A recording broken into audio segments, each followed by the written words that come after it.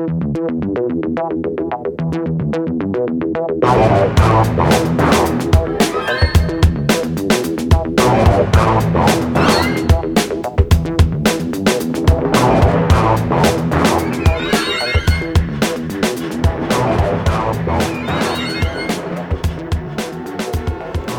and welcome to Discussing Documentaries. Thank you very much for downloading. Today we are going to be talking about The Short Game. And who are we? We are Rick Wharton and me, Matt Wills. And we've been together so long now, we are almost a professional couple.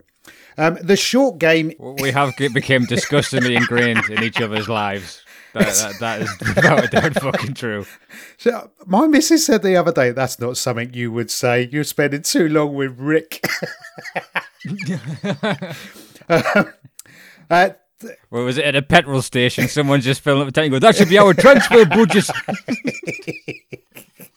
So today we're talking about The Short Game, and it is not about me and my people. It is about children playing golf. It was released in the year 2013. It was provided by Netflix, and it's partially funded by Netflix, as well as Justin Timberlake and Jessica Biel. The director was Jeff Greenbaum. And here's the money, Rick. Check this out. It made $39,819. Now that is terrible. It's not terrible. I'm being a bit harsh, but from a documentary point of view, that is incredibly low. But it's a Netflix-made documentary. Yeah, so you don't know how many people it's gone out to. So it's amazing who had paid for it when you could have got it for the £10 a month. Then, that 39,000 is a miracle, really. Yeah, but you don't know if it's reached 40 million people. That's a success, right? Mm. Anyway, and the fact that it made $39,000. One of the kids who's in this documentary probably earned more from that during the documentary and sponsorship. It's got 4 accolades, which is not bad, right? And that's 4 wins as well. And it's about 7 and 8-year-old children. Oh, these guys don't talk about losing. These guys, if they got nominated, they're not even accepting that it was a loss. This is incredible. So the blurb on this, it's about 7 and 8-year-old children who enter the 2012 US Kids Golf World Championships. And like all child-related documentaries on our podcast, this one needs a warning. And this documentary is schmaltzy. That's the word I've got for this one. Now, we have episodes that are less schmaltzy, and I recommend maybe if you don't want to hear schmaltz from me, and if you don't want to hear Rick get incredibly angry, go listen to one of them, because this was chosen by... Stop lashing out at the 11 people who listened to us, will you? This was clearly chosen by me, because I've had too much of the miserable, and the computers are taking over, and Skynet's coming. So, go check out one of them. If not, stick with us for the next hour. We are going to talk about some of the most amazing children and some of the scariest parents you have ever seen. Rick, as always, my man, lead us in, baby. All right, so I was up for this one. I was looking forward to it, but there is another one that runs... Really? Because there's the one that runs parallel to it. Right. And the one that runs parallel is called Trophy Kids, and that one was hilarious. That one would have really upset you, Matt. And you see, and one of the main stars in it, the Tigress, Amari Avery. Yes, Amari Avery. Yeah, the golf prodigy. It's about her and her dad. And let me say, what they show in Short Game, you see the how the sausage is cooked in Trophy Kids. Oh wow, I might watch that just for fun. Yeah, we'll go into it, but I've grown up and I used to I attempted team sports as a kid. I attempted to do that kind of stuff, and really? When you see, I failed spectacularly at football. I was no new substitute. To this day, I could not tell you what position they gave me, but I was there for fucking 2 years. Waldridge Fell Football Club. And it meant the world to us to make the team. When it came to the cuts, it's brutal. And I remember just to this day, when it came down to the last 3 and I was the last one that made the season Oh. registration. And then they had a whole thing where everyone was captain of the team once throughout the season. And on the last game of the season, they went, has anyone not been captain yet? And I went, oh, I haven't, Paul. And he went, anyone? All right. All that pain would later go into your comedy. That's why you're so funny, because you suffered so much as a child. Well, from that, I then hit basketball really hard. And I was in a town where no one played basketball. No one in Jesse Street. Like, it was one or two. So when it came to I was deluded in terms of how good I thought I was, because there was very little competition my age. Like, I'm going to tell you something that's going to sound arrogant as fuck, right? So, no one went to basketball training, but the council put it on. So I had like a personal trainer, like these trophy kids did, for like 6 months. Oh, wow. Oh, that's beautiful. Then he hooked me up with like one or two teams that were playing. And then then it was the Newcastle Eagles Academy. Hang on, when you say he hooked you up, what did he phone them up and go, I've got this kid, he's the best one I'm currently working with. Hang on, Barry, is he the only one you're currently working with? Well, yeah, it was more like turning to my mother going, he should go here, here's the address kind of thing. And then and we since I had mates in like School of Excellence for football and stuff like that, I thought it was going to be ran like that, like contracts. Yeah, okay. And like, so we turned up on day one at Newcastle, and we brought me birth certificate. And they're like, "What you got that for? Just get out there and shoot the ball around." But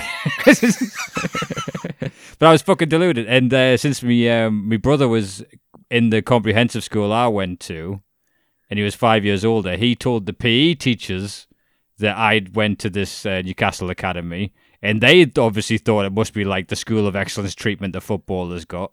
So when we came up for the 2-day taster session in front of, so that was 3 primary schools all getting funneled into the same comprehensive school.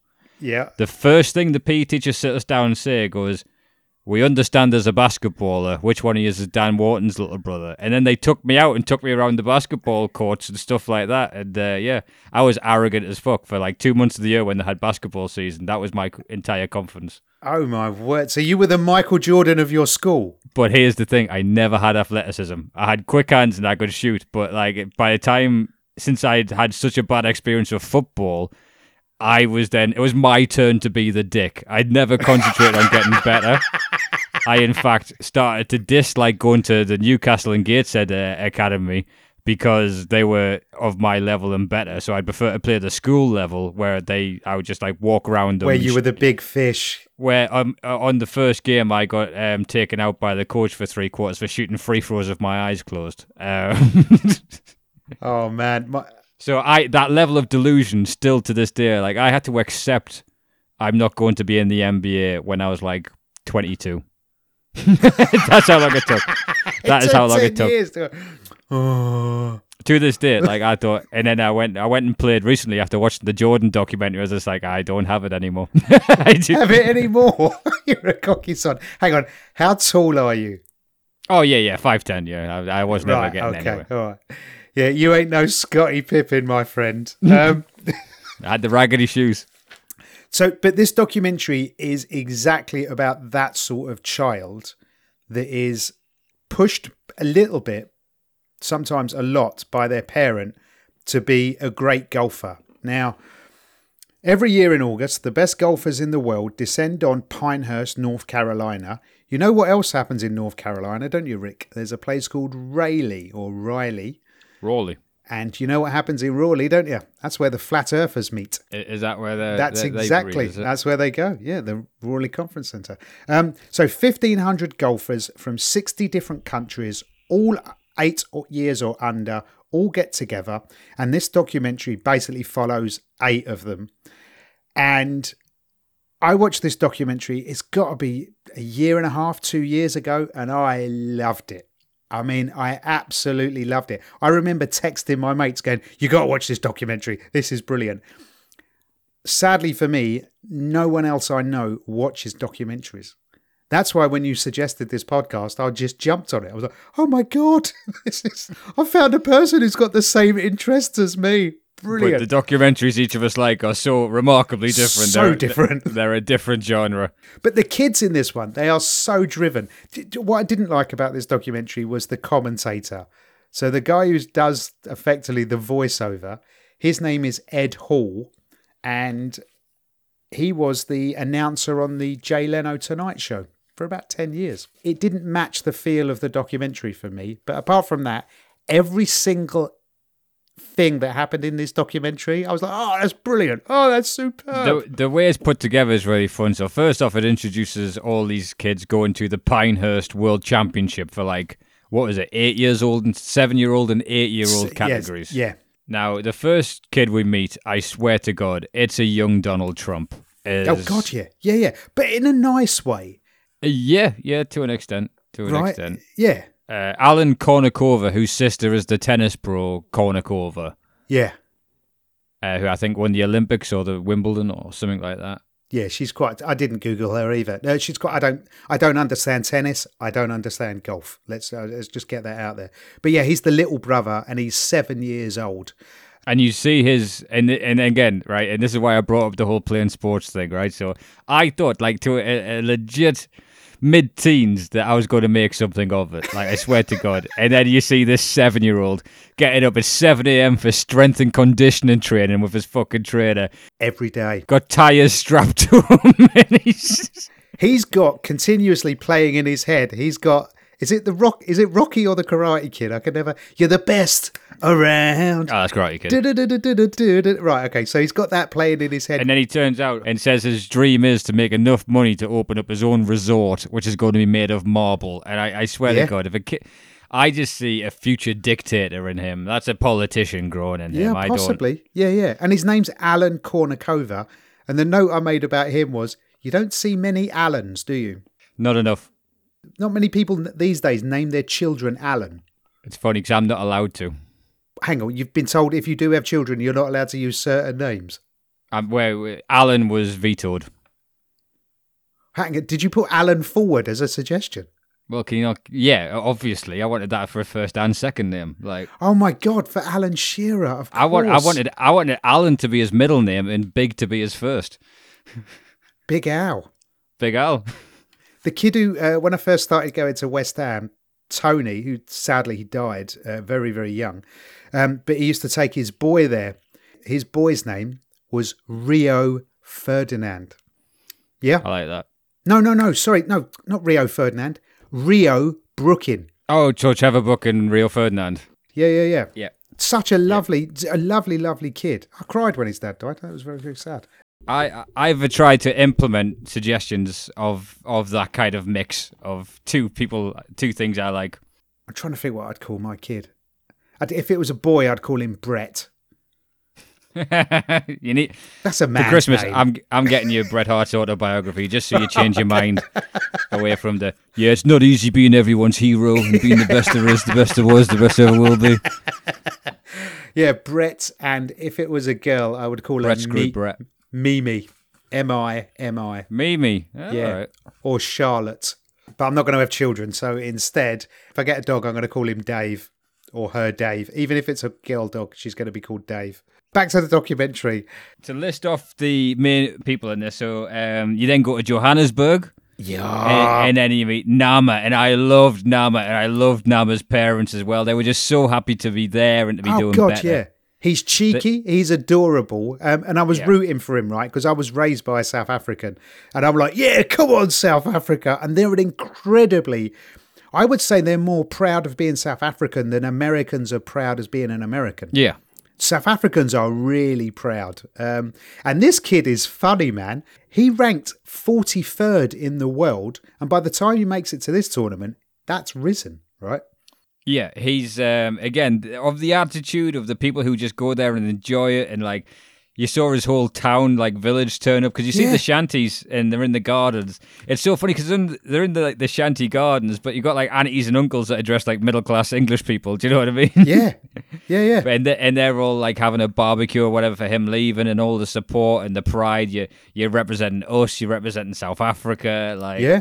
And he's in school. They hold him up in school and go, "Hey, good luck, Zama. You know, just do well. Just do well." And then so out of them, I loved. I was my note was I'm rooting for him. Oh, you couldn't not root for him, right? Then we meet Quan Yang.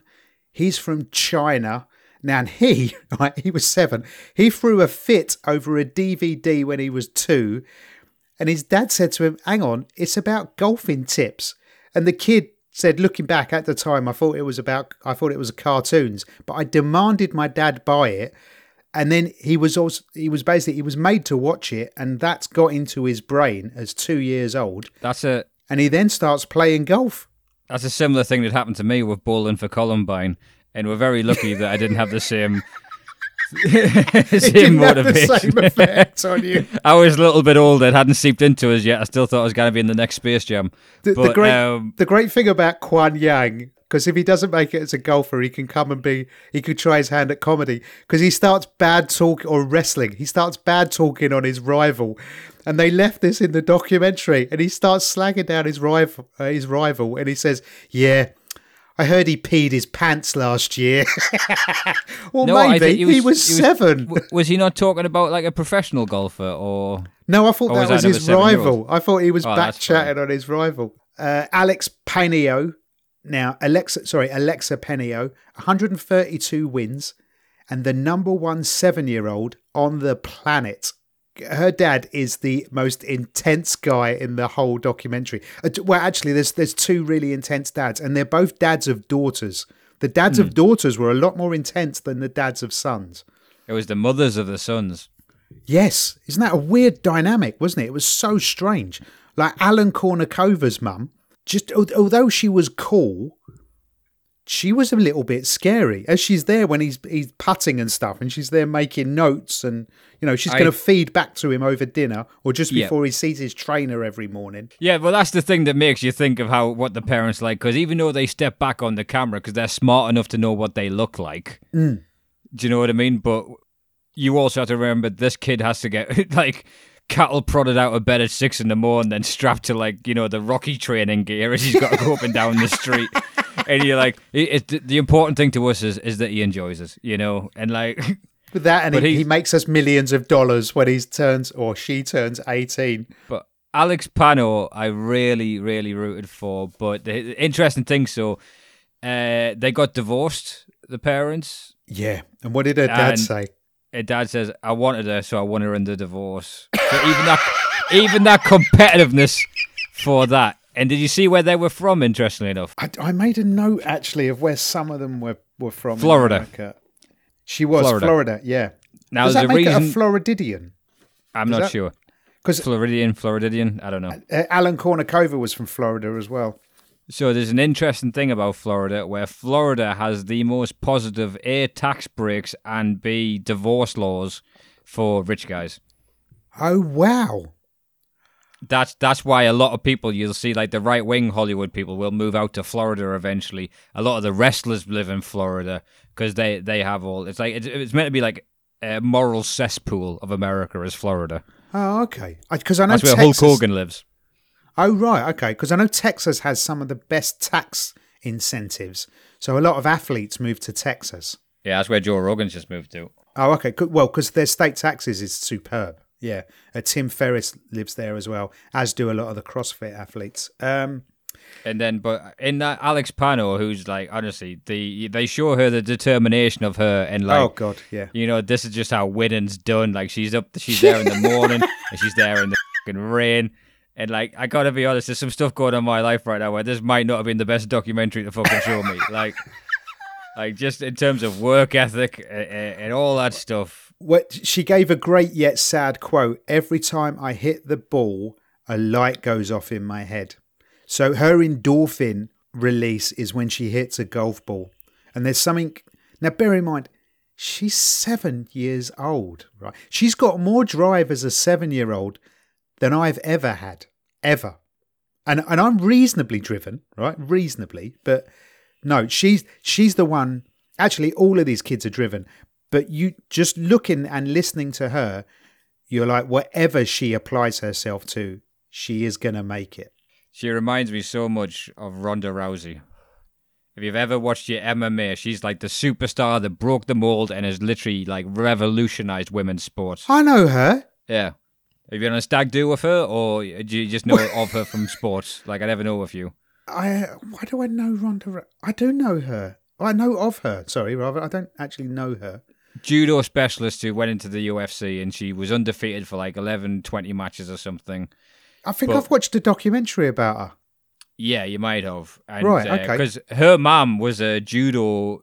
Yes, yeah. I have. Olympian. I've seen a documentary about her. Yeah. So you'd hear the stories in Ronda Rousey's documentary how she'd wake up in a triangle choke and she'd have to get out of it before breakfast. If you looked into her genealogy, Stu Hart somewhere would be in there. Yeah. It's exactly that. But the funny thing is, like, you have to you can't just be like that as a parent and for it to work. All right, and I'll give you the examples. Right, so to do what Ronda Rousey's mom did, you have to be the judo expert yourself.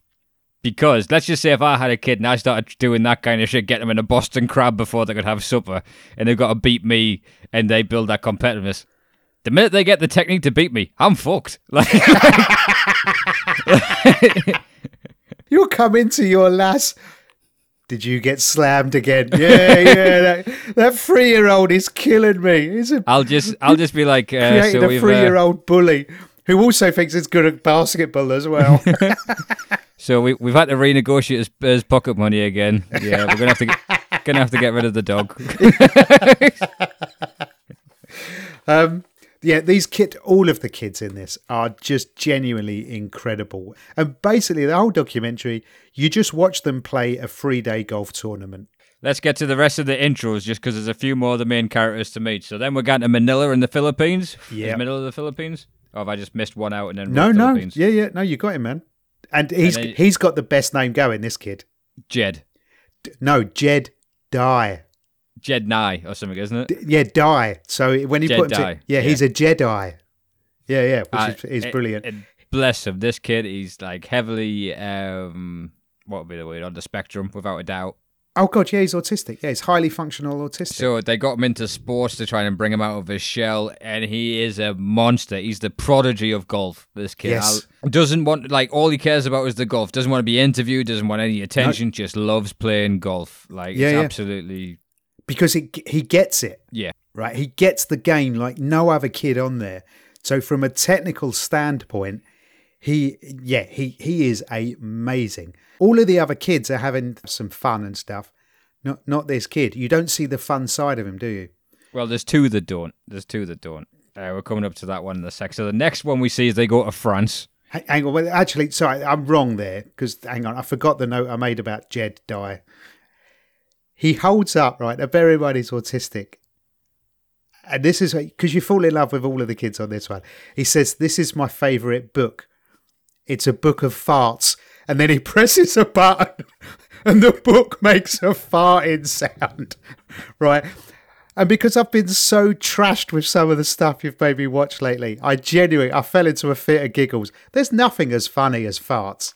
I know that sounds childish, but if you don't find farts funny, you're not embracing your inner child. I can just imagine going, "Oh, it was brilliant." And he went, "Listen." Even now. It's hard. Look, even you, right? It's hard not to laugh at a fart. It really is. Here's the thing. I could just picture myself as the parent going, "Not now there, Jed. If you can...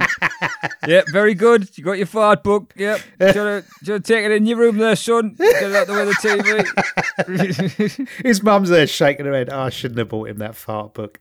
But he lit up the minute he had... That was the happiest you saw him, with that fart book. And then we got, then they go to France, to Paris, and this is when it becomes like Blades of Glory, the way they're introducing the kids. You ever seen this ice skating movie, Blades of Glory? No, is that Will Ferrell? That's Will Ferrell, yeah, right. in Napoleon Dynamite. So they go, and it's the French kid, and he looks like the Omen. He just looks like the... Oh, yeah, that's exactly who he looks like. His name is Augustin Valery. He's aged 8, and he's not French. He's Parisian, and there is a big difference, so I'm told. Oh, right. Xenophobia, I imagine. Well, no, it's almost, to put it into an English context, You're not from the South. You're a Londoner, because I think our views are quite skewed. Oh, so only people from Paris respect that as a term then? Well, yeah, and they're quite arrogant, I believe, the Parisians. Well, I personally found them lovely, but because it's funny because his mother is a nightmare throughout the documentary. On the little bits that you see are sprinkled in, because you don't see a lot of August, but they were talking about how one of his ancestors was a famous poet. yeah, And you see him; he's always got a book making notes. He's very artistic. oh, And then the mother says he is raised surrounded by excellence. Now, I know you're not as in tune with this as what I am for like directorial choices. Right. Remember, like because we had the name tag thing and how they showed that in Chicken People. yes, On that John Caracas going, I am a singer, and then it pans to the fucking name tag of him working in Costco or whatever going, Yeah. not the way. So every time you see August, right, this is what the document, because they want to create villains, I think, for people to root for and against. And he's done nothing wrong at all. Well, He's done, he has. Hang on, he has done something wrong. because the one thing the director does, every time you see August, there's a fucking violin playing as the soundtrack. And it's just trying to make you think of a snooty cunt, you know what I mean? Whereas Mr. Young, youthful Donald Trump with his fucking sports massage, 3 trainers, he wants to have his own marble resort. No, he's fine, he's cute. But the fucking French kid, That's exactly it, because he is the epitome around. He is the epitome of why people around the globe do not like the French, because he comes across. They just paint him as so pompous. This is how pompous this kid is, and this is why I didn't like him. Right? Yeah, when I need to reflect, I go to my favourite bridge. He's 8. What do you mean you got a favourite bridge? And the bridge is shit, right? It's nothing like Tower Bridge or the QE2 bridge in Dartford. It's a proper shit bridge. It's just the one with all the padlocks on. Come on, kid, wake up. he's the one I think wants to play golf the least. Um, Out of those, like, out of, say, the 8 that are, like, prepped for the intros in the doc, and you follow through, he looks like, because he loves his, like, he goes, and again, he does sound pompous, but it's the accents kind of ingrained into us. There was a great thing they said on the Wrestler Review podcast with John and Hastings Dylan Gott, where they're talking about in Canada, there is people who, when you come to England, you fucking hate English people when they talk a certain accent because of Rocky and Bullwinkle as a kid. They're the bad guys. They're the guys twirling mustaches, right, yeah, tying women to the train tracks. So, like, when we hear, what I do next is, it's my mental strength. I like to be calm. And then they've got the violin playing, making them look like like... And they paint him to be the bad guy. He says this, right? He's sitting in a cowskin Corbusier chair, right? And he says, my weakness is my physique. My strength is my mind. You're 8! And then look at the blonde kid, that Alan. Do you know what I mean? Like, where you know since his parents like have got more creative control and they've cut out everything it talks about foreigners coming over and taking American jobs, and how he doesn't like the Mexican waiting staff at the golf courses. We're gonna build that goddamn wall, I tell you. I swear there was just something about that kid I wasn't the biggest fan of, but he handled himself like a politician. He said everything right, but you knew he was trying to say everything right. Do you know what I mean? Okay. But listen, that Augustin, you would have had more like for him if he would have followed up the bridge comment with, and here's a fart book. He's not the sort of kid who would ever have a fart book. Oh, no, because he's reading the French Keats. He's reading out the poetry out loud. Yeah, he's reading his grandfather's poetry. Oh, come on, kid. You're 8, man. Come on. Or was he 7? He was pompous. He was painted to be pompous. It's so funny the way, like, you're like going, Terry Hobbs, okay, a documentary can make anyone look like anything. And then this fucking 8-year-old are going, right, well, you got to, tell you what, read that Ancestors book of yours in front of the camera, and you're like, what a pompous asshole. And he's playing the violin with his feet off camera. I fucking hate this kid. Do you know what I mean? The difference between you and... Actually, I've just thought, you're right about the name badge thing, which is... They make his mum look stupid because they cut to a bit where he's doing something and then she, for some reason, pulls out the flute and decides to play the flute and cocks it all up. And she's like, well, I haven't practiced in ages. Really, love? What'd you get the flute out for then? What was the point I tell of you that? what, you know It's what? so they could make you look bad. If it wasn't my addiction to watching documentaries and seeing how people can look like a dick on camera, like if someone came around, like to my work and they were doing like an office style documentary about where I worked, you better believe on one of the days, oh, is Rick chucking bits of balls of paper into a bin? Has he brought a ball in doing his little spider dribble to impress people in year 7? Like I could see that happening. Do you know what I mean? It's just. Unfortunately, I was raised and nurtured by bullies. So you realise when you stick your head above the pulpit, it gets taken off. Do you know what I mean? Like that's why you're a comic.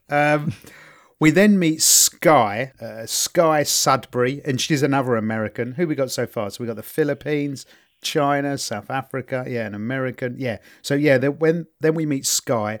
She's an incredible young lady, right? And she talks about, and she's very slight, isn't she? She's a tiny little girl. There's almost nothing of her. It's like if a strong wind comes along, it's taken her away. And she talks about that. She says, look, at the moment, I haven't got the physique to be a great golfer. So I'm going to have to work hard. You're like, oh, bloody hell, all right then. But her dad says, right, the best thing about Sky is that she's respectful. Hang on, sir, is that... Is that the best thing? That's the number one thing you've got to say about your daughter? Once you get into that competitive elite level, right, you will see the shittiest kids and the most aggressive parents. So they're like, okay, so she's not number one, so we can't say she's the best. But one of the things we can point to is, look, at least she doesn't fucking laugh in a kid's face when they miss a putt. Yeah. Do you know what I mean? At least she's turning out to be a relatively nice person, because again, like sports, it's kind of like Lord of the Flies. My brother's kid, he got him into football super early because we didn't play it until we got to school, and by that point the basics were already past us. It's too late. Yes. The basics like the were Brazilian kids who play with the smaller ball when they're, before they can walk, they're playing with that ball, right? So it goes into them. In a few weeks in discussing documentary time, but in a few days to us, I'm going to get you to watch Robo QB. It's the guy who developed all the modern techniques for American football training. He trained his child from birth. Right, okay. And that's a fascinating story with it. And then, like, in that whole thing, a bit like The Bounce, the book we talked about on the last one. Yeah, Matthew Said. So, a bit like that. Oh, my brother getting his kid into football. So he got Henry, bless him, into like striker tots at such an early age. So he's now just started. He had his debut, and we're all super proud of him. He's there in his strip. I mean, Mum, bless her, she's just like, as long as he has fun, because she saw what it did to me and fucked me up completely the minute I was an unused sub. Like, believe me, there was like something different about us once I had that level of rejection. But my brother's his philosophy I was bang on, because once you get to school, you've got something you're confident in, or you can or you can hold your own water. It's not about being the best. It's about just not being the last picked. It's about having a little self-assurity about it. So I agree with that, and I think team sports. I think the Jordan documentary says the same. My parents wanted me in organised team sports as much as possible, and I agree with it. Yeah. Mind you, I went to the striker touch once when I stayed in Leeds. I took my brother and his kid went along to it, and it's like being in Ladbrokes. You can see these parents of high hopes of their kids. Just then we meet the final child, and this dad sums it up, right? So her name is Amari Avery. Now, we're going to show this clip in 10 years' time, because I guarantee she's going to be fucking famous, this kid. Oh, God, yeah. Whatever she turns her hand to. So, Amari Avery, now, her dad is pushing that girl hard, right? Every night before she goes to bed, he asks her, who's the best golfer in the world? And she has to say her. And he goes, and that gets into you. It becomes ingrained, and you're going to make that a fact. Her trainer says she needs to work on her emotions. She's 8. Here's the thing. It was these two that were in the Trophy Kids documentary. Right. That makes complete sense, because basically she is a mini version of her dad. She's just a better golfer. Like I say, you see how the sausage is made, because They're literally the scene that got me to watch Trophy Kids was like this golf prodigy slices one ball practicing, and the dad storms off going, "You act like a little fucking bitch." Like a 7-year-old calling her a dumb bitch for missing the golf putt. He's a nice guy, right? He cares. He does care, but... He does care, and he loves his daughter. But he says this, how does an average person make a great person? We are C people. How do we make an A person? How did Tiger Woods' dad do it? Because there is no plan B with us as a family. And it's so funny because you can tell he chose golf because his wife's Asian. So he's went... Tiger Woods, black dad, Asian mother, same genetics, that's what we're going for. Yeah. He literally even says it in the documentary, but there's a bunch of dads in history like that. So you've got, it's either Sampras or Agassi had a dad where like they didn't even like tennis, but they had to play in the rain until they're amazing, and he won the most Grand Slams. He hates tennis, never liked it once. You've got the Jacksons. That's weird, isn't it? Yeah, you got the Jacksons' dad, who beat the fuck out of them until they got the dance moves right. No one's ever danced like Michael Jackson, and there's a reason, because they got the shit kicked out of them until they got it right at the age of 6. And then who else you got? You got Andy Murray's mum is one. The Williams sisters. Have you ever seen a documentary on the Williams sisters? Their dad just bought a book on tennis, took them out of school, and went, "You two are going to be tennis players." I kind of buy into that. Which is why you need to watch Robo QB.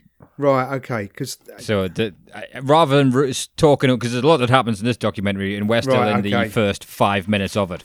But then there's not much more, is there? Once you've met the kids, you see the highs, the lows, and don't forget they're children. They are children, and it's hard not to like them, and unless one of them is, say, from France. Which case, the first thing you can really not like that kid. The first thing we see of Amari is she is doing 100 push-ups and then switches straight to sit-ups. Like she's Clubber Lang training for the fucking...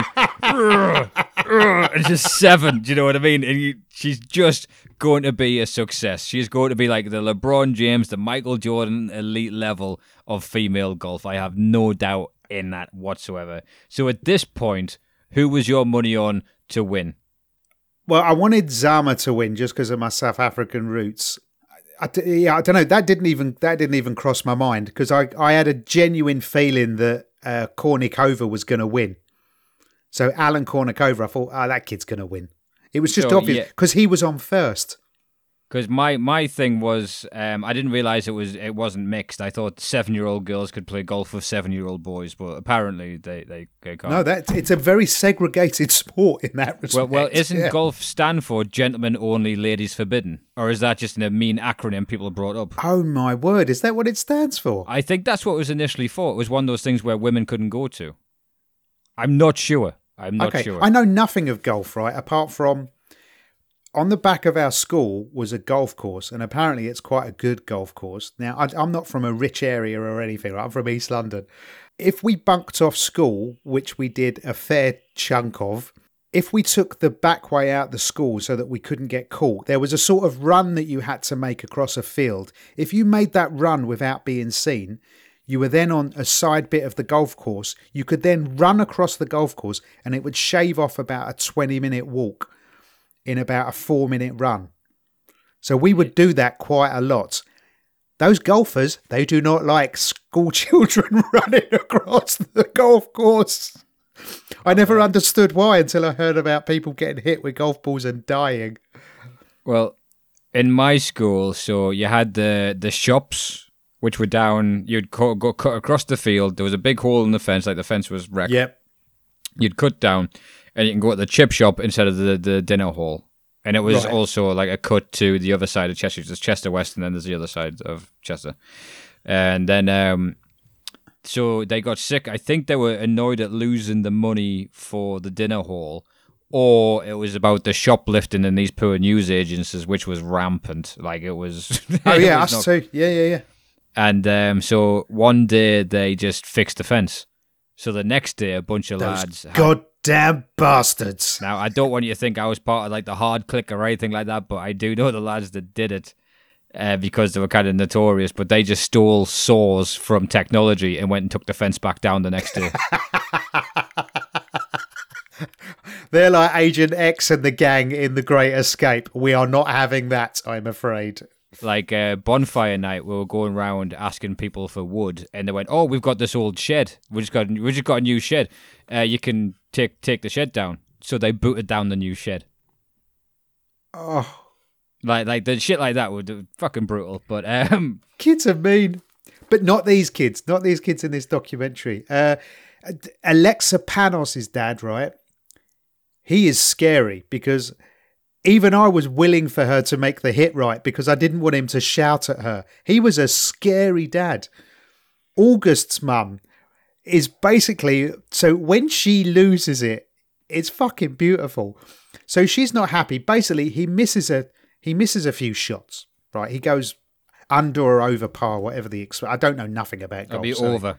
Oh, okay, he goes over par by about 4 or 5, which apparently is unacceptable. It's especially unacceptable if you're French, because she says to him, "How is this possible? Wake up! Wake up!" Right now, he's literally Give him some crying. coffee if you want him to wake up, because that shit will hit him. And he's crying. Crying. He's putting his fingers in his ears and going, "You're listening to me?" And he's like walking along crying. Then there's a weather delay, so they have to stop. It's one of those sports where you can't play with adverse weather. But I think that's only because you may get struck by lightning because you're out there. No, it won't be. If lightning didn't exist, I think they'd be all right with you playing. It's because it's a rich sport, okay? That's why it is. Like any sport that says, "Oh, no, it looks like it's going to be raining a bit. We'll go in and have some crumpets." Any sport that has afternoon tea built in. Any sport that you can't play in the street is a rich sport. Oh, yeah. If you went through, say, the street and you were holding a golf club, no one would really bat an eyelid. You do that with a baseball bat, people would get quite scared. Nah, I'd be worried if I saw kids with golf clubs. They're the same thing. Nah, I'd be worried. I've seen kids with golf clubs. I don't trust the look of plenty of fucking times. So then it's suspended by weather because then something happens, which I hope you picked up on what actually happened here.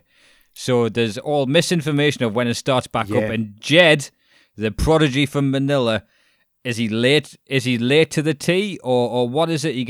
He's late. Yeah. Is that so? He's late, and he gets a 10-stroke penalty, which means he is out of the running to win the competition at all. In a break, he's devastated. Like he is devastated. That breaks him. And it's not his fault. But they have to punish him. And they'd even said, like, one person says starting an hour and a half, another person says starting in half an hour. Yeah. And it's just misinformation because it's so vast trying to keep all these kids in the same place. Yeah. Just that was heartbreaking for him. And his mum is so nice. And when she's talking, she goes, "Oh, this just..." Because it broke her heart, right? It absolutely broke her heart. I think she might have felt somewhat responsible for being late. Yeah. And so then you hear about Alexa's superstitions. So like they've had a bad first day, so they're not allowed to wear coloured socks. They're not allowed to sit in the same seats on the Well, no, she goes to get into cart. She goes to get into a caddy cart, doesn't it? And her dad goes, "Get out." She's like, "What, Daddy? Get out." She's like, "Oh, what?" And then he walks over to the woman driving the cart and he says, "Sorry, we're not going to get in this cart with you. We got in this cart with you yesterday and we hit a ball out of bounds."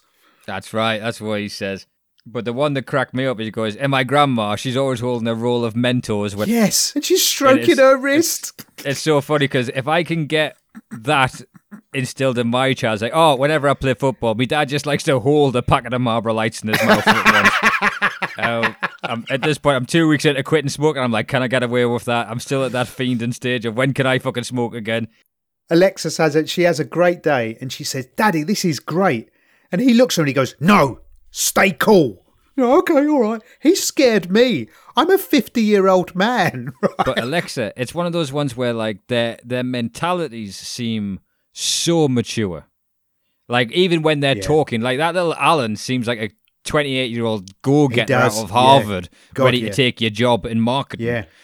Like, and like what the two kids, there's Ki Sung, I think it's one of the Chinese prodigies, and another kid, says to another one, like, "Oh, how are you playing today?" And he's just like a divorced dad going, "I'm just not in the zone yet, I'm not getting it." And it's just like, you're 7. You're meant to be like, "Have you seen Pokemon? I like blue." Like, SpongeBob! Because Zuma, the South African kid, and Augustine, the French kid, they become friends. And Zuma keeps referring to Augustine as she. He's like, looks like he's never a met a girl. man with long straight hair before. He's from South Africa. Yeah. And he goes, well, it looks like a girl, but they have so much fun together. And you get, I don't know, as much as they painted Augustine out to be the villain of the piece, as much as you can make an 8-year-old a villain, when he was making Zuma laugh, it just lifted your soul, man. It was just, when they were dancing and you were like, hey, and they're just happy to have made a friend, yeah. Yeah.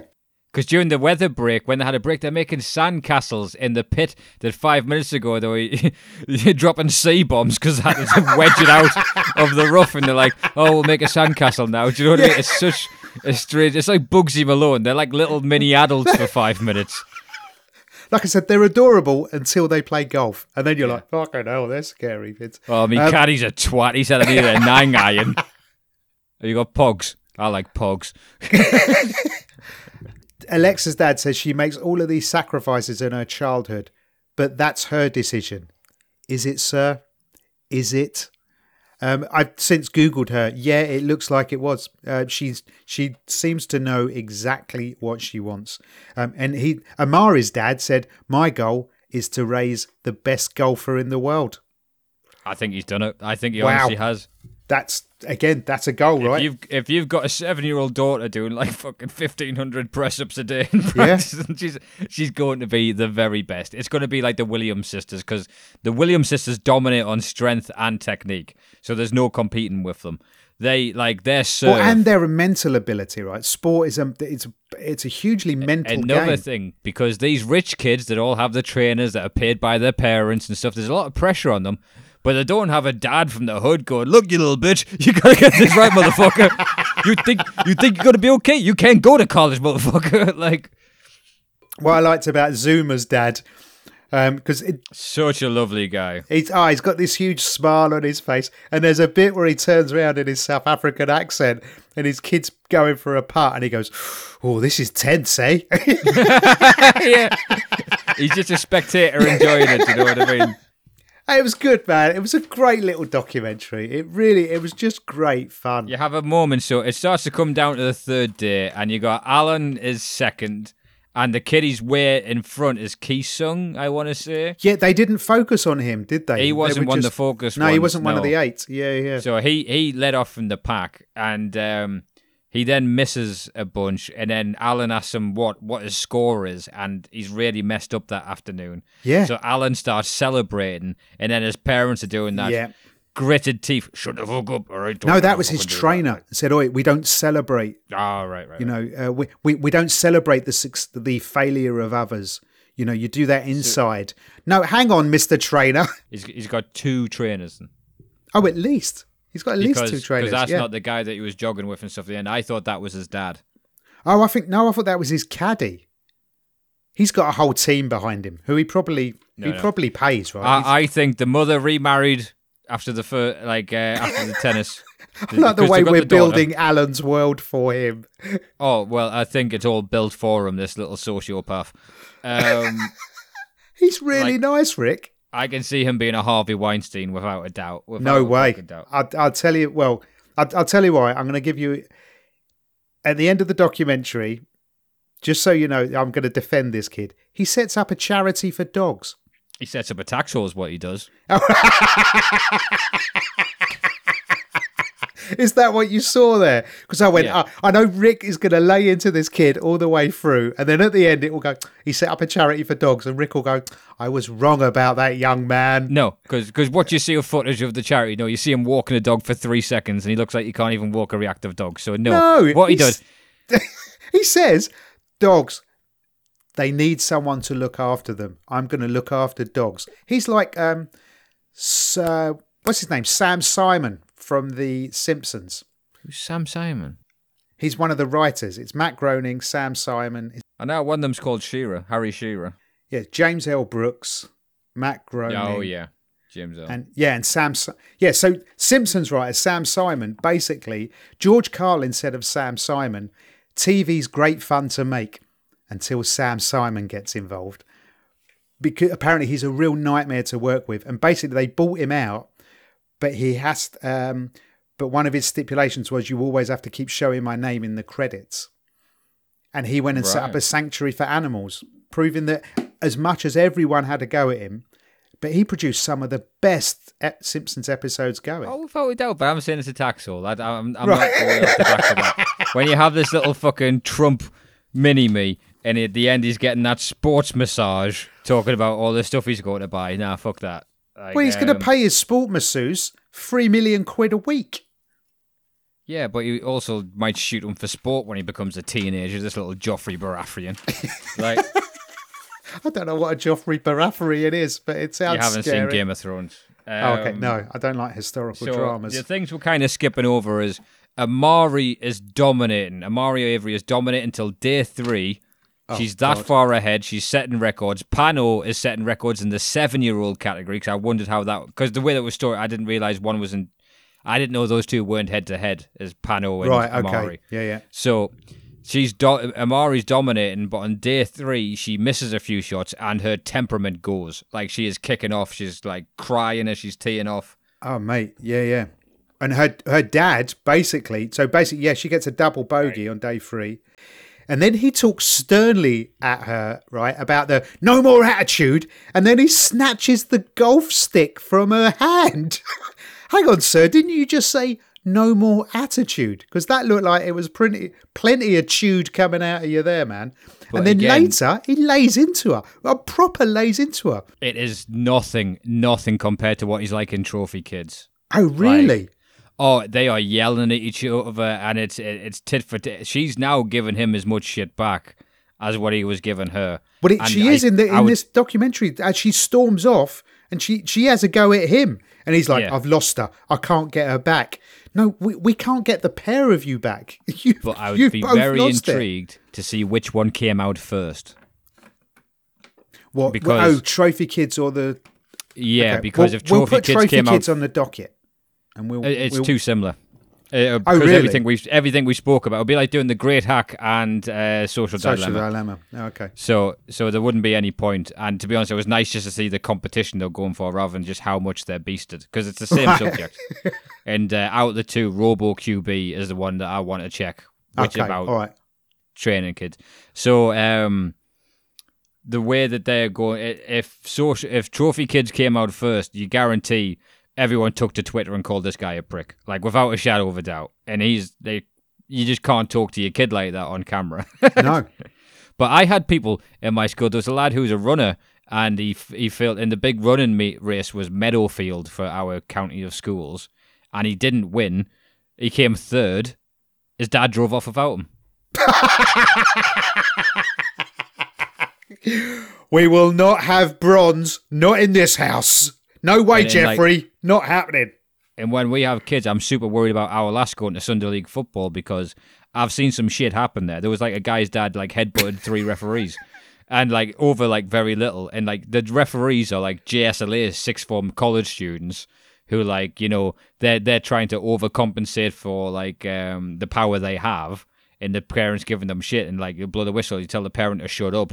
And then the parent will start walking towards him, and the kid's being cocky, thinking, I'll write a report about this guy, not realising he's just headbutted the last 3 referees we've had. Yeah. And when he crosses that line, some shit's going to happen. But there was a campaign about that, wasn't there? So there's been a campaign to stop parents in Britain, to stop parents having a go at their kids' referees and the people who are officiating the games, because they get so angry about it. There's one lad, and to this day, it's messed him up, in my opinion. There's one lad I knew. His dad used to like rig up Newcastle United, trying to get him trials every X amount of time, and all sorts of stuff. Which, like, if I'm misspeaking by hyperbole, whatever, but he would like transfer from Sunday League teams, like he was a professional footballer, if he didn't like, you know, the position he was played in or the style of football. And like to this day, he left a pub team because he said he wasn't appreciated last year, and everyone just thinks what a fucking bellend because he's like 33 and going for a kick around with mates is what it's meant to be now. And he hasn't fallen that far from the tree though, has he? And I remember as a kid, he was on an opposing side to the one that I played for. I obviously wasn't playing; I just wore the same shirt as them. There was a penalty shootout in the cup, and the dad stood by the goalpost putting off 11-year-olds. Can you fucking, like, in front of people, bold as brass, going, you fucking shit, you shit. There is no Santa. Yeah, like, just fucking ridiculous behaviour. And Amari's dad his behaviour is shocking. It's absolutely shocking because he's invested so much, right? He says, listen, the stakes are high. Her success on the golf course will pay for her to go to college. I can't afford to send her to college. It's brutally sad. It really is. I'll tell you one thing. She ain't going to college. She's turning pro at 18 and she's a millionaire by then, in my opinion. Yeah. Well, how old would she be now? So she'd be about 14 or 15 now. Right. So yeah, it was 2012 they were doing this. So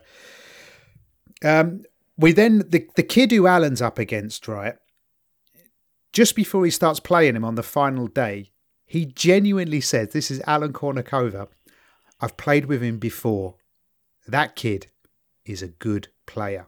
You're 7 years old. Even that, he's I think talking like a 40-year-old bloke, but he says it with such humility. You can't help but not like the Kournikova kid. I don't think it's humility. I think that's Billy Mitchell.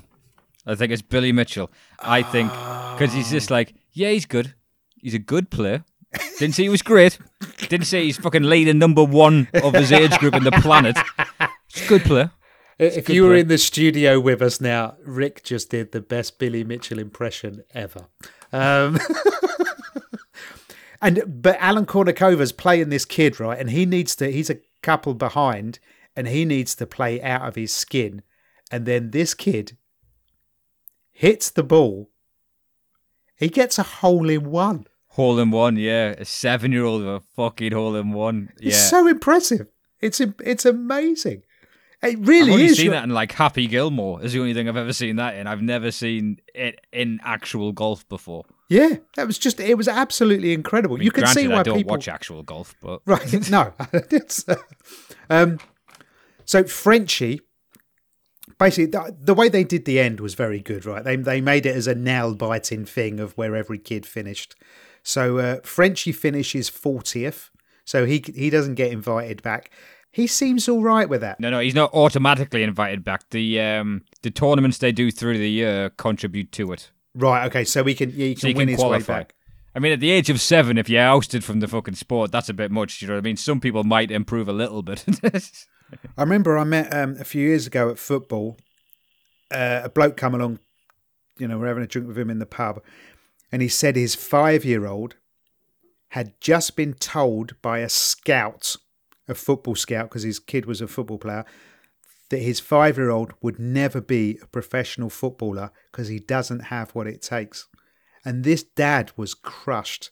And I'm like, you're not going to listen to your kid's 5. A lot could change. And he went, no, exactly what the scout said. He goes, he's right. My kid hasn't got it. He's 5 and you've already written off your child. Well, I've mentioned before, do you know how I said I used to work in a phone shop by the Chelsea training ground? Yep. Well, they have a huge youth development. Like, they ship in kids from all over the world from, like, the age of 11. And they're coming and going, getting, like, foreign SIM cards so they can talk back home. The families that move there. And one of the guys whose kids was in it, in, like, the under-12s at the time it would have been, he's telling us how he's calling Mourinho a fucking dick, saying he's playing his son in the wrong position. Like, these dads just think they know it all. Do you know what I mean? Like, you're talking to Jose Mourinho. He's a CM, not a cam, all right? Why are you playing him as a false 9? Jose, what you doing? I'm Bill from the building site. Listen, these dads really they just get emotionally invested in it because it's their son. I Googled Frenchie. I wanted to know what happened to him. Fucking hell, your search history's getting flagged. Oh, I know, right? Because it's That's why I didn't look any of these kids up. I'm like, oh, where'd the little blondie one end up at the age of 7? Like, no, I'm not checking it out. The thing is, I was curious what happened to a couple of these kids, so I Googled them. Frenchie, he's a professional golfer. Doesn't surprise me. He probably earned more today, Rick, than me and you have probably earned in the last 2 years combined. I'll tell you what, if he had pocket money, he's earned more than what I have in the last 2 years. Alexa Panos, she's the one with a really serious dad. She's number 1 3 years in a row, right? And her great quote from her dad, "Yeah, I'll caddy for her unless she fires me," which could happen. I Googled her. She hasn't fired him. She's doing incredibly well. Incredibly well. She's 14 now, I think. Well, there's if you look at tennis as an example, Murray, Djokovic, Nadal, all got shipped out to the same school in Spain. So if you think it's interesting to see from now, if you were a golf fan, this would be amazing because these kids are going to be challenging each other throughout their lives. Yes, this is going to be like the Bulls v the Pistons, the same teams hitting each other and seeing who could win. And these are they are going to be like intertwined career wise for the next 20 years. It's the same as being on the comedy circuit. You see the same people again and again and again, don't you? That's because we don't move up, Matt. Well, there is that, yeah. Jedi, the kid who was fined 10 points for being late. Oh, heartbreaking this. He shot such a great few games of golf after he was fined those 10 points that he would have won. Oh, and before it, he was doing amazing. Yeah. But the 10-point stroke just killed him because you can't just... Yeah. That's like 5 bogeys or whatever the fuck, or double bogeys or whatever. So... Do you know what he is, don't you, Rick? He's a prodigy. He's chicken people. Yeah. He's chicken people, man. Sky, she had a bogey on the last hole. So basically she went from 1st to 8. But she is the Texas state champion and she owns a kitten. You know, how do you not like Sky? How do all of these kids you like, right? Again, because you like Sky, because she did what their parents said about, right? She was very respectful, happy to be there and be like, you can't win every time. I just finished 8th in the world. I'm 7. Of course that's a good fucking So she was really humble, yeah. Amari Avery. Who was breaking down, crying, flipping out. And her dad was doing exactly the same. All she's done is mimicked her dad's behaviour, right? That's all she was doing. So, because you told none of these kids are like, oh, by the way, we're stuck in this fucking bungalow if you don't hit this chip shot from the sandpit. It's you're still going home for a sports massage if you're Alan. You're still going... The pressure's on you, right? That you're going to save the family so your dad doesn't have to be a sheet metal worker. That's tough, right? And she's 8. You're lumping that on an 8-year-old's head. But basically, so she wins, right? So she's number 1 for her age group. I'm fairly sure her dad was proud for her. But then it cuts to the pair of them sitting in an office. The pair of them are reading golf magazines. And it came up on the screen that she's in sports therapy now with a sports psychologist about her emotions, as is her dad. Yeah. They've both got to see a therapist because they've both got the same issue. Fair play for them working on it, because I guarantee that Jackson's dad didn't, neither the Venus fucking dad didn't. They just got bigger sticks, which I got to be honest, it makes champions. Yeah, it's like I said, right? The bullying is a terrible, terrible thing, right? I was tiny. I've been bullied most of my life, but look at what it produces. I know.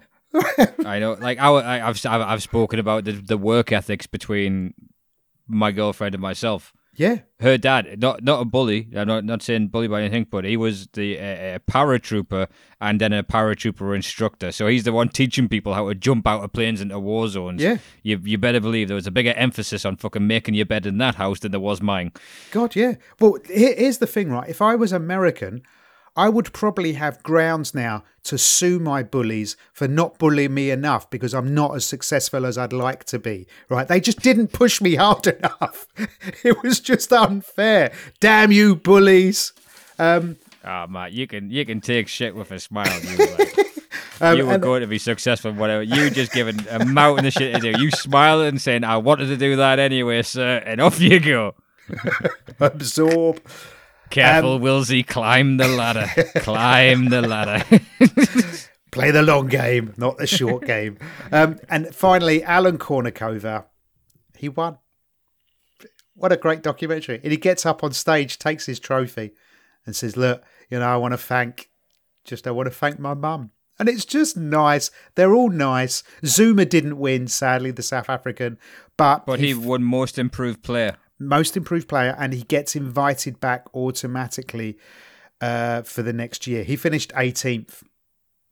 And also, they banged out a video of him, because he was the funniest kid in it, right? They banged out a video of him, which I watched, about his 5 top tips on how to play golf.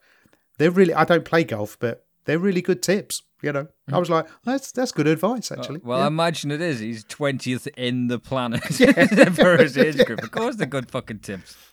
So wrap it up, Rick. You would have never have chosen to watch this documentary. So I might have checked it because I'm intrigued of cognitive thinking and developing sports at a young age and the skills to it. Since I play a lot of the football management games, I'm always interested in those stories. Right. Okay. You had seen. I think there's a huge difference. I read a thing about Gareth Bale, and it's a difference between Gareth Bale and, say, Jesse Lingard in this country. If you like your football, is Gareth Bale never touched a drop of alcohol. Whatever. As a kid, before the age of 18, 19, and he was in Southampton. Okay. He was a monster on the computer games at 16. Gareth Bale at Southampton. Then from Southampton, when he went to Spurs, knew he was going to be great, didn't realise he was going to be this. He was a left back to begin with. And he just got better and better and better and better. And when you saw Gareth Bale at his very peak at Real Madrid, you're like, he's not even built like an English footballer anymore. Built like a brick shit house, lean. Yeah. Ronaldo, look at the muscle mass of Cristiano Ronaldo, or like a LeBron James, or like these different level athletes and what it takes to get like that. It's interesting to me. So my mate's a Tottenham fan. I've never met a Tottenham fan I don't like. And he took me to a Tottenham game, right? So it was Tottenham versus West Ham. It was at White Hart Lane before they changed it. And his seat was on the corner flag. Now, it's a really tight stadium there. So basically, you can almost lean over and touch the corner flag, right? It was really tight. Gareth Bale comes running down the wing. And if he didn't stop, you'd be doing this documentary podcast on your own, because he would have taken me out like Huey's girlfriend dies in The Boys. I would have been like that. What a reference. Honest, the geezer is massive.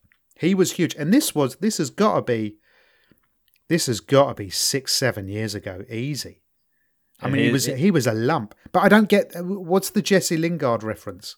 Because Jesse Lingard hasn't developed. There is players that get to a level because they were great for their age, and they don't develop into physically mint athletes because they're all out partying, drinking, laughing gas, all that kind of shit. So it's about the discipline you have is to get further once you get to that level. It's the but if you got taken out by, this is mean to say.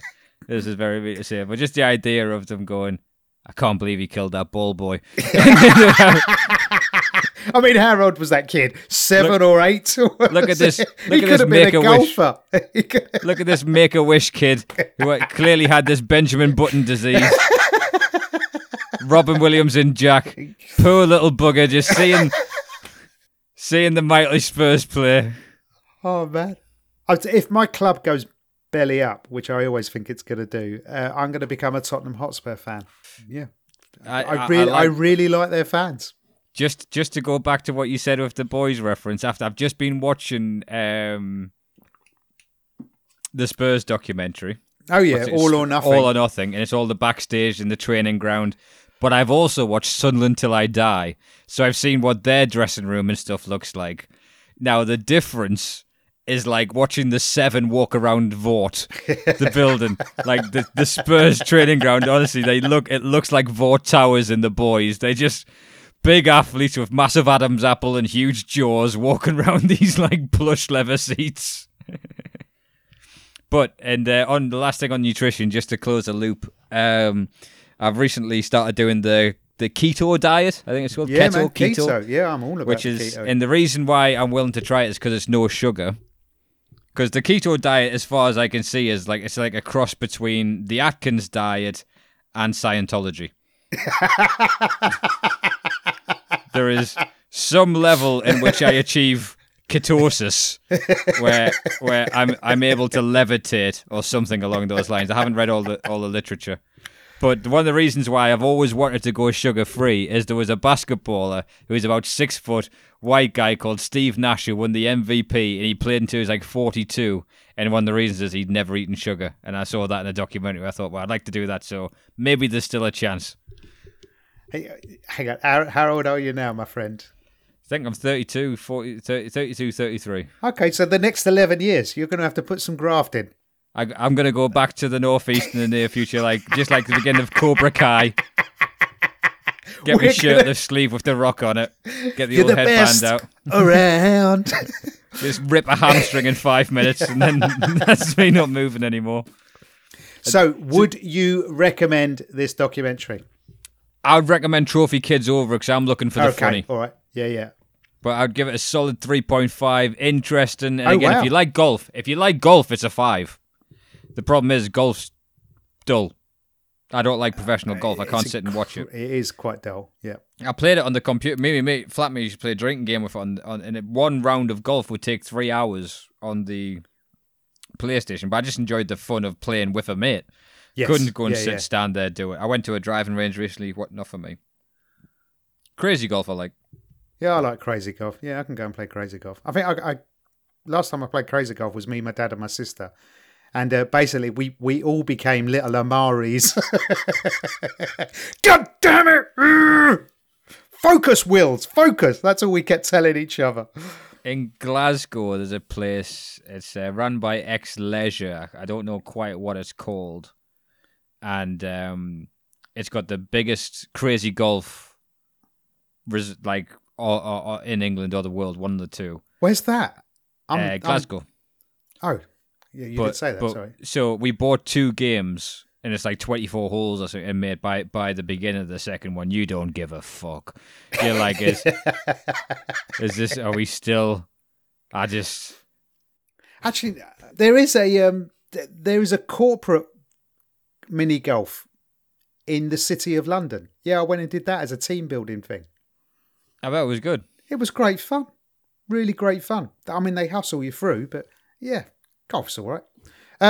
Right, let's wrap this one up then. I've got some liver waiting for me. So I'm giving this a 3.5.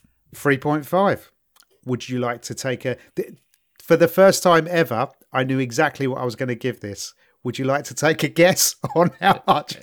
Is it a 5? It is a 5, Rick. Yeah. This documentary, for me, it had everything. There was even the villain. I even like the villain, because he's French. The villain was Amari's dad. There was nothing wrong with Augustus Valery, other than our own xenophobia. He's French. Yeah, I mean, next time I speak to my dad, I'm going to try and convince him to watch this. And then I can turn around and go, see, if you would have just supported me a little bit, Dad, maybe I'd be at the Comedy Store right now. If you just hit me with a belt a few times, Dad, Jesus. Don't you want me to be successful? You and your love. How dare you? Right, so that documentary was The Short Game, available on Netflix. Next week, we are going to be reviewing... we've changed it, actually. I don't know what we're going to be reviewing next week. We've changed it. I think it's going to be... We're getting some murder in there, buddy, is what we're going to do. I think you're right, actually. I think we need a little bit of true crime. We may have an exciting special guest coming up on a future episode, but our first ever guest. Yeah, I'm working on that. So right, so join us on the interweb. Subscribe. Thank you very much for listening. We are always very, very grateful. And we're grateful for all the recommendations of what we should watch. We are partially getting to some of those. And our Patreon is coming. We're on Twitter. We're on Facebook. Send us notes on there if you really want to. But thank you very much for listening. So it's goodbye from me and Rick. Hey, yeah, take it easy, and don't worry, we'll give you a good long explanation why we're looking for a paywall. So, Ta-da! if you pay £5 a month, then Rick doesn't talk about the Saudi takeover. You All right, hope. see you next time. Can I give you £5 a month to not talk about the Saudi takeover? What's my rate on that? It'll cost you more because you talk to me more often. I'll not do it on the podcast. Right, see you later. Ta-da!